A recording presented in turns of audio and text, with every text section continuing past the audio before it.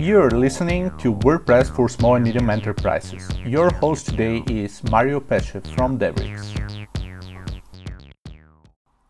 Hey everyone, it's Mario Pesce from Devrix here. Today's topic is the difference between WordPress installations and custom builds. Why does one have to build a custom WordPress solution instead of creating the so-called Lego or bundling a few plugins together on top of a premium multi-purpose theme and kind of setting that up for a new website? Or what is the difference between investing for a custom built solution on top of WordPress and just bundling a bunch of plugins together? This is a very common problem and a very common misunderstanding shared by a lot of people out there. WordPress has always been sold as something that's really easy to use, easy to set up. One of the first moments it became that popular was the so-called 5-minute install of WordPress, promoted on the WordPress Codex, and the fact that most free hosting providers do offer Softaculous or Fantastic or something else that lets them create and set up a new WordPress installation in a matter of minutes, which is true. But the fact that you can set up something easily doesn't really mean that you can do that professionally. And you can take pretty much everything else as an example. The fact that you can stand right next to the swimming pool, the fact that you can swim for like 5 minutes doesn't mean that you can be an Olympic swimming champion like our customers at SwimSwam, since one of them is actually a 3-time Olympic champion. And the fact that you can pick up groceries doesn't mean that you're a professional logistics employee or the founder of logistics company or whatever it is. Of course, I'm just giving random examples. So same goes with setting up professional WordPress websites. A professional installation doesn't have a lot in common with a random build that's again built in a Lego style by just bundling plugins together. And here's the thing, and here's what most people don't really get. Basic plugins and general plugins available out there, they do hide different risks. And not only do they hide specific risks, but there are also other layers that have to be kept into account. For example, networking problems. Networking problems are extremely common. We're talking about both things from a hardware perspective, things related to distributed denial of service attacks, slow request parsing, limited pools of workers, and a lot of other different things that could happen on the networking layer. Web server products are also something that could really become a problem sooner or later, at least at some point of time. And web servers are also responsible for processing incoming requests, serving data, and so on. You can imagine how many things can happen on a web server level.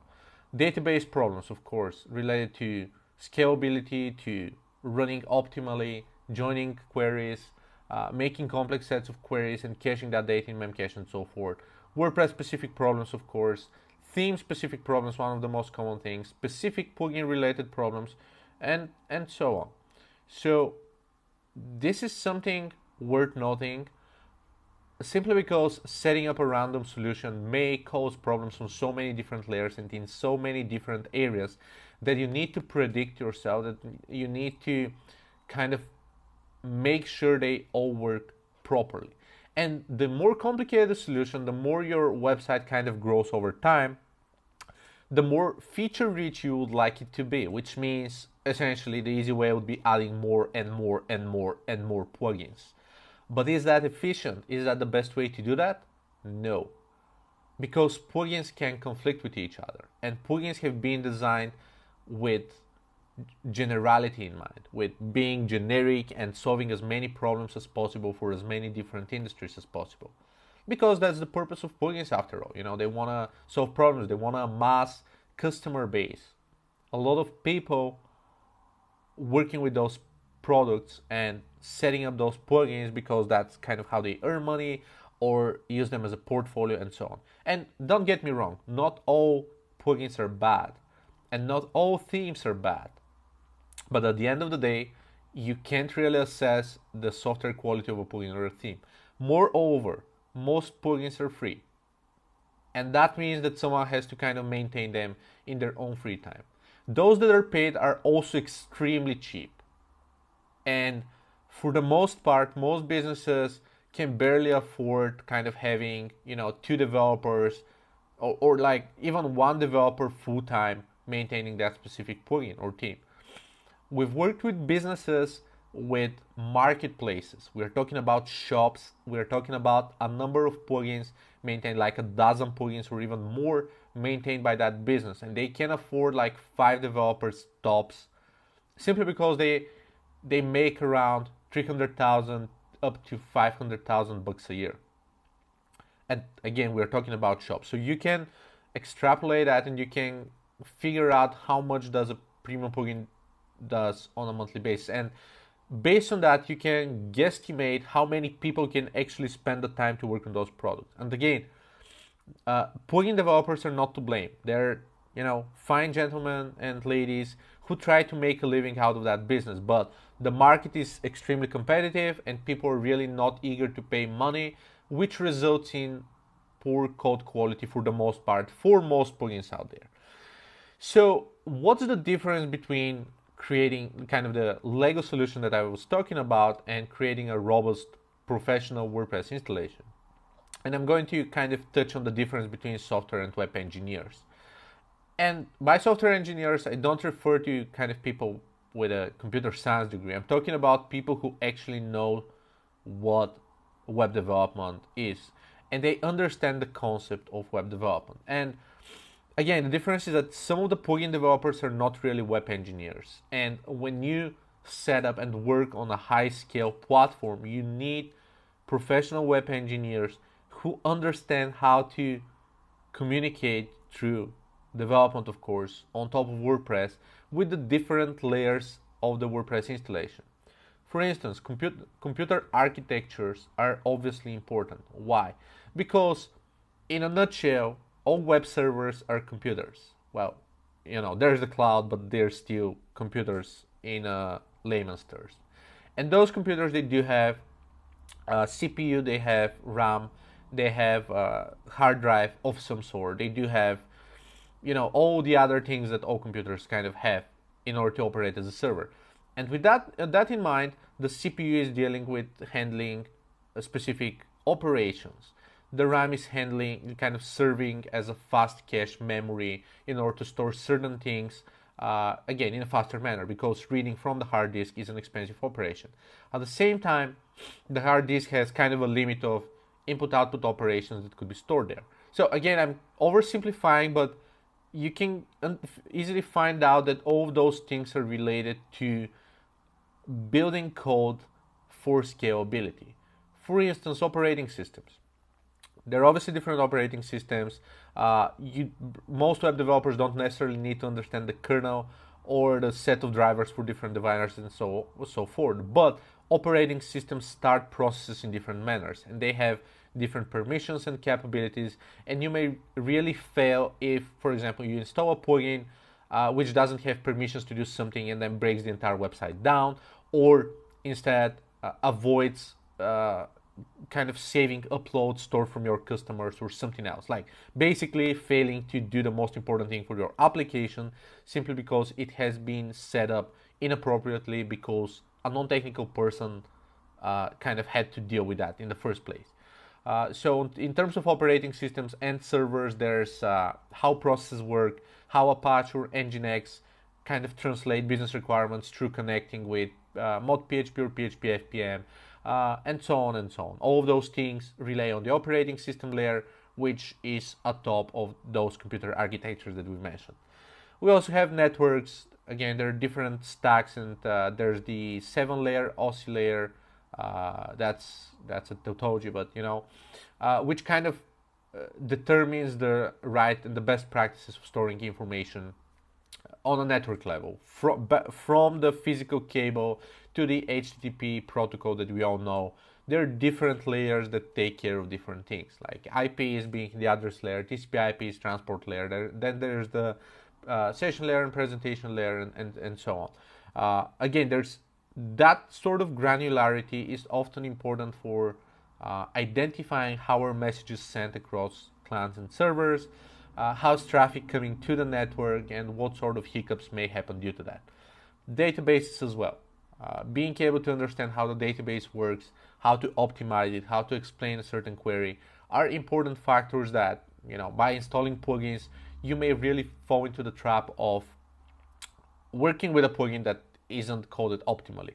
And the plugin may be coded in a inefficient manner for various reasons. The developer may not have the skills for that. The developer may not care for high-scale websites. The developer may charge for optimizing that plugin for high-scale websites, and so on and so on. But whatever the reason, your load times may skyrocket due to not understanding those concepts. Of course, there are programming languages itself, there's data structures, there's algorithms, and other best practices that professional web developers do understand. And professional web developers working on WordPress platforms have to understand in order to migrate platforms, create complicated software as a service solutions, handle performance, dealing with security, or anything else that a professional project requires. And again, that's the difference between hiring someone who understands all those things, or again, working with a freelancer, a consultant, an agency, understanding all of those things, and trying to set up a pretty complex solution that has to deal with all of those factors without having anyone with technical skills who can review that and analyze the logs and do some stress loads and so on and so on. And that basically creates the difference between both. You can set it up, it's probably going to run, but it's not going to be scalable, it's not going to be stable, it's not going to be fast, it's not going to be secure for the most part. You can't rely on that to just be up and running forever, and customers keep signing up for that and, operating with your website for an unlimited amount of time. There are a lot of caveats that can happen. There are a lot of gotchas that could happen for various reasons, from browser updates through WordPress core updates and plugin updates, through specific data or option settings that are messing up here and there, through integrating third-party services that are misbehaving, and so on and so on. So a lot of things can happen, and you should be aware of that, and you should be ready for all of those lots of things that happen. And again, that's the sole reason why installations are one thing and they're fine, like just doing a do-it-yourself thing is fine as a test case, as a DIY project, as something that's not buildable, something that's not serious. But a professional build is required whenever you want something that's scalable. And again, I'm not talking necessarily about, just hiring the developer. I'm talking about when you hire a developer, don't expect that the professional solution means installing plugins or just configuring those plugins. For the most part, it's analyzing how everything works as a part of the entire stack, assessing and measuring and benchmarking performance and scalability and speed and all that, running a bunch of different tests with QAs at place, being able to assess what can possibly go wrong, analyzing different scenarios, figuring out how different solutions play together, and what are the possible gotchas and caveats that you have to keep in mind.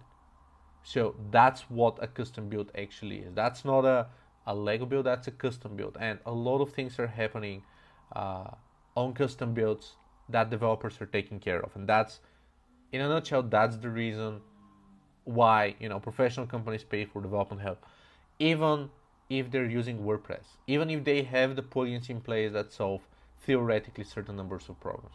Because in terms of stability, in terms of something that's scalable and has to grow in time, sometimes plugins can be viable shortcuts. Sometimes they may be something that's usable, but for the most part, it's highly likely that a lightweight solution would be taken as a foundation, or a custom build would be prepared instead of using an off-the-shelf plugin. That's all for today. Stay tuned. Thank you for listening to WordPress for Small and Medium Enterprises. For more information, go to devwp.eu and find out how to scale WordPress for tens of millions of page views a month and more.